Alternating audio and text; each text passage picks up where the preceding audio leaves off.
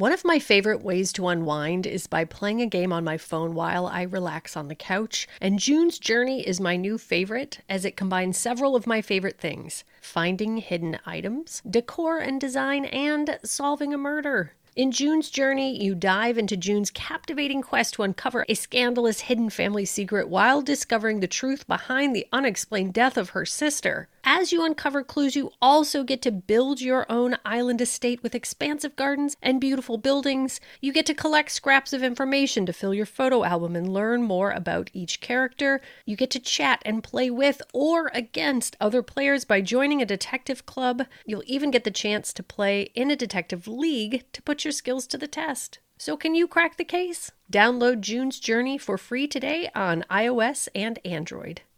Hello, the world. Today we have a little departure from our normal true crime cases. We wanted to tell you a scary story, and today's tale was written and performed by my sister, Courtney Eck. So sit back and get scared, because this is the X-Files.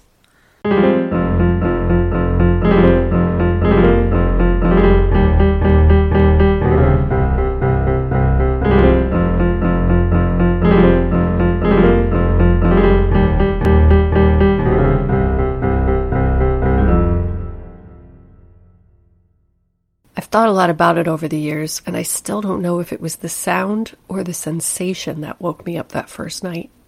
I'm not sure how it could have been either, because now I know it was such a subtle and almost imperceptible pat on my comforter near my shin that woke me, like a small acorn falling from a short distance, or a half an inch of butter sliding off of a knife and landing on a tabletop. Such a small and innocuous amount of sound and weight hitting me while I slept.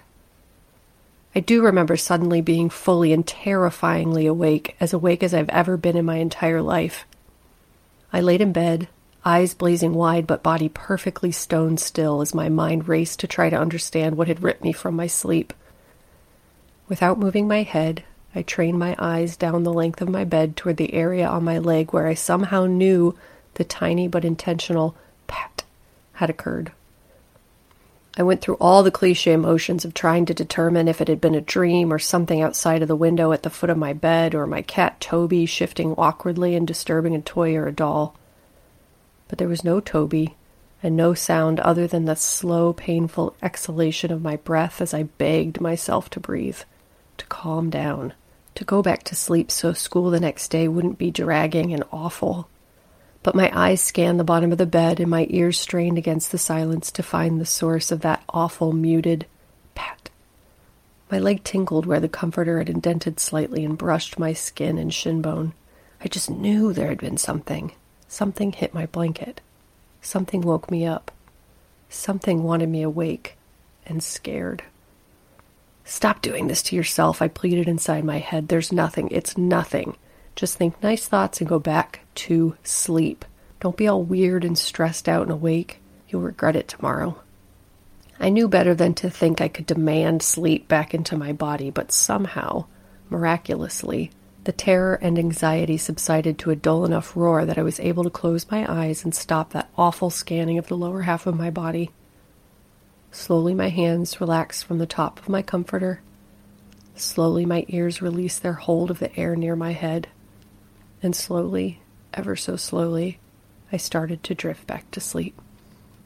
Pat.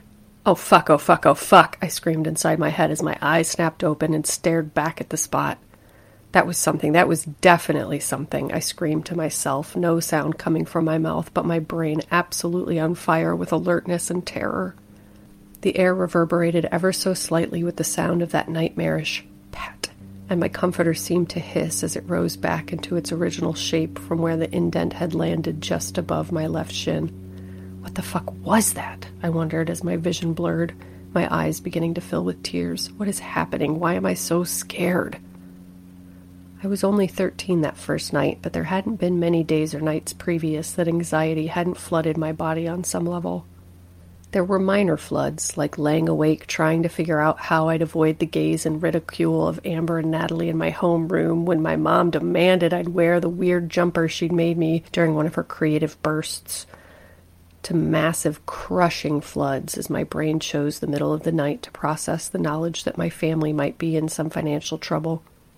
Mom hadn't outright said we were in trouble over the years, but I was bright enough to pick up on imperceptible cues and read between the lines that every couple of months my dad would fuck up and overspend on silly things like a rare fishing rod or an expensive cut of meat, and it would throw our razor's-thin budget off for several weeks, and I'd be left wide awake and practically vibrating with the stress of knowing that our life could tumble down at any moment and there wasn't a single thing my teen self could do about it.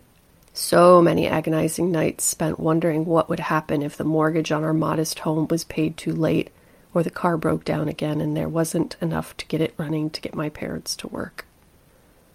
But this was not that. This was blinding, all-consuming fear. This was teenage me staring down my small body at the spot on my leg where something had twice now left a pat that had alerted some primal, awful part of my brain that I was in unbelievable danger. I managed to inch a hand to my eyes and swipe the tears away enough to see clearly. My eye adjusted to the dark enough that I could make out the tiny, stupid flower in the pattern on the comforter where the pat would have landed. I was at least 5 years too old for the babyish pattern on my blanket and pillows, but far too concerned about my parents' perilous finances to ever ask for an upgrade.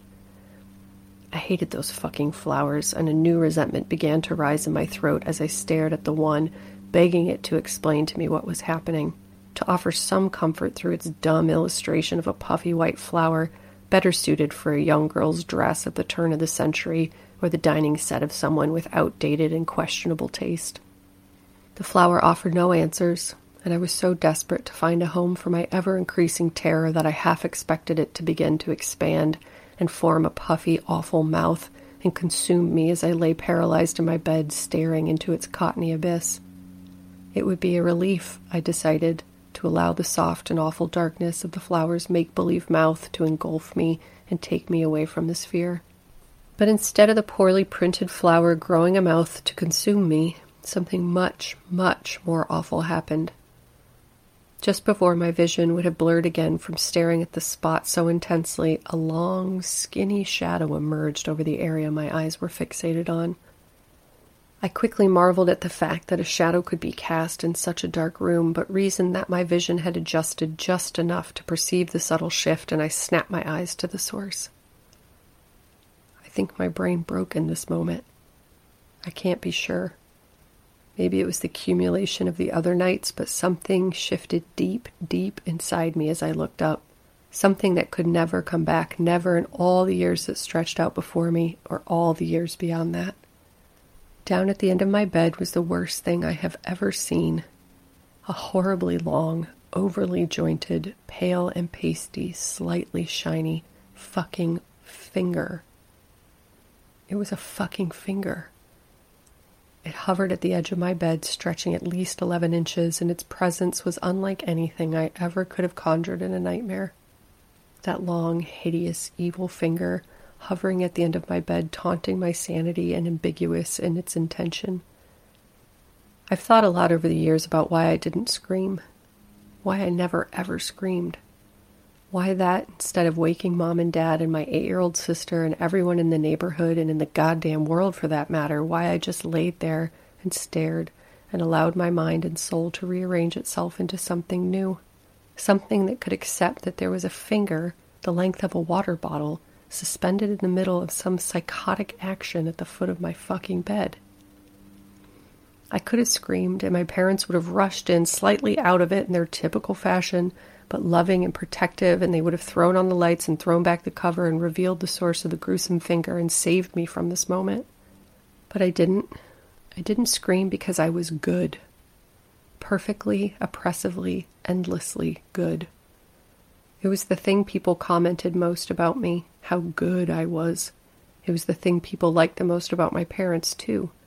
"She's so good," they all said.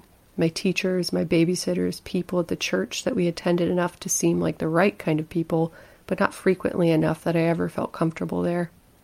I was a capital G good kid, and so I didn't scream. I never screamed. I just stared at that vile thing and allowed it to wield its invisible power and change me in an instant. When I think about the scariest part of it all, it's just how quickly a person can completely change, How you can live one life for so many years and in just an instant that life is gone. Your grip is gone. Your previous brain and perspective is gone, and in its place is a pink, fleshy, useless thing that forever scans for the awful, evil thing you can't see but you know is there. It's always there. Why is it there? I have no idea how long I stared at the finger. I know it was just a few minutes probably because it was still dark outside when it finally broke the thick tension between my eyes and its lanky horror, and in an instant, the entire angular length of it bent in far too many places for my brain to comprehend, and with the swiftness of a scorpion, it arched over, and with intense restraint, the tip swooped toward my leg and landed a single swift pat. And before the pink fleshy thing inside my skull had time to react or recoil, it was gone. It just tapped my leg with that dreadful, dull pat, and then disappeared behind my bed. I didn't go back to sleep that night, or for many, many nights after, but we'll get to that. I laid there until the sun came up, trying unsuccessfully to hold the edges of my world together and absolutely trembling with the anticipation of the finger reappearing. What was happening? What was this thing? What did it want? How was I supposed to go into the world like nothing had happened, smiling and nodding and participating and taking care of everyone and everything in my life like the capital G good kid that I was? But I did. When my alarm went off, I got out of bed and into the shower.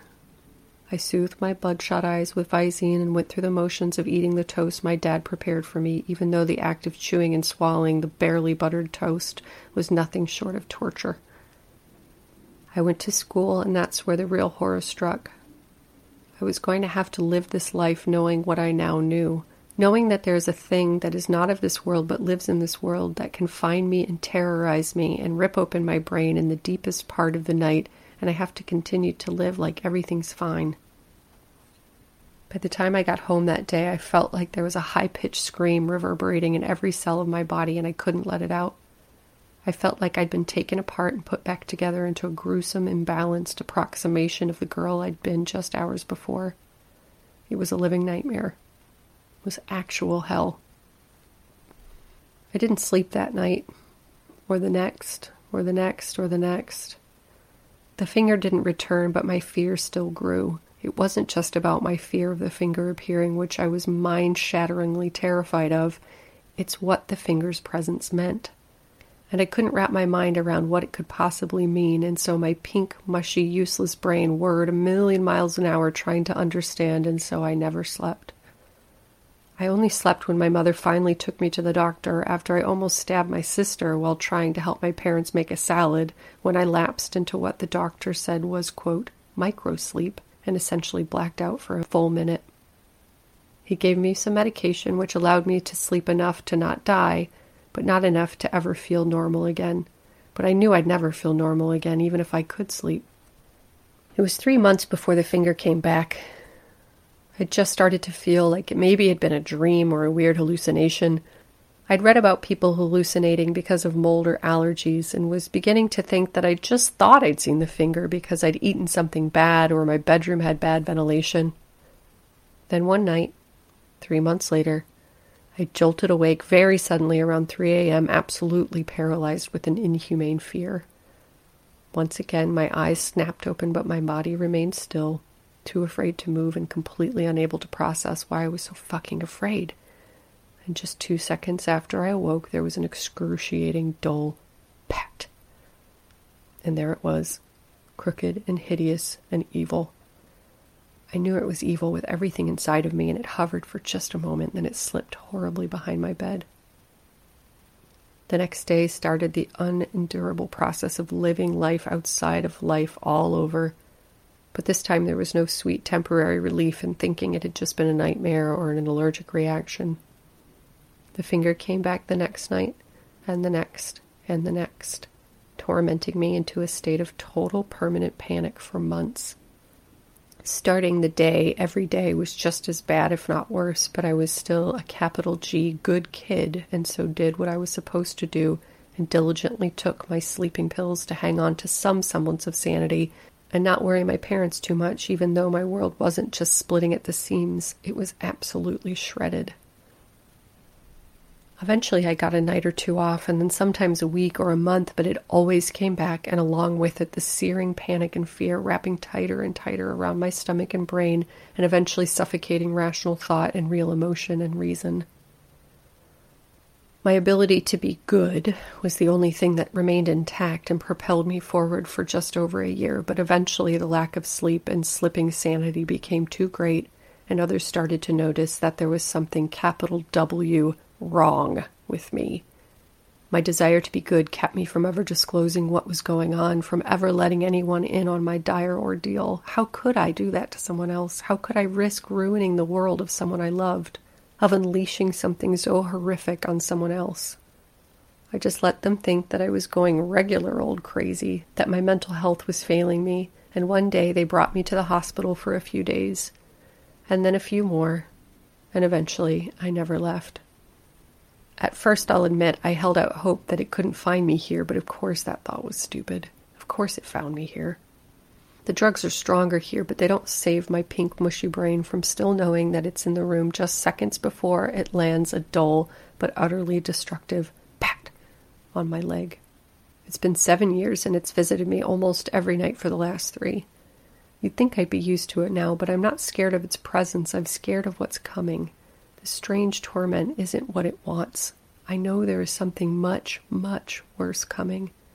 I've known it since the first night. Well, maybe the second, but I've known it for 7 years, and this isn't it. The disgusting nightly taps on my leg are just the warm-up.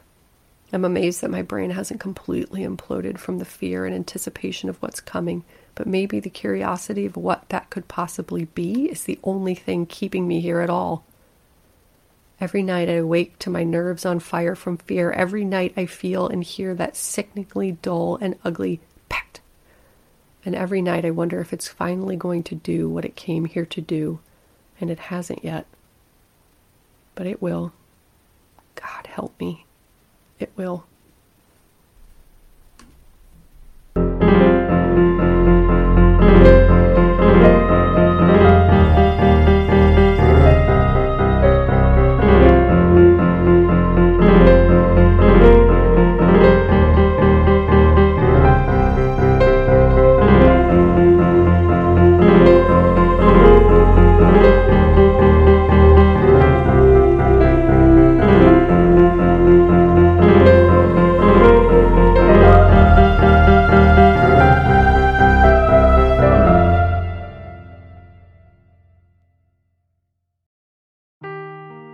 Seeking the truth never gets old. Introducing June's Journey, the free-to-play mobile game that will immerse you in a thrilling murder mystery.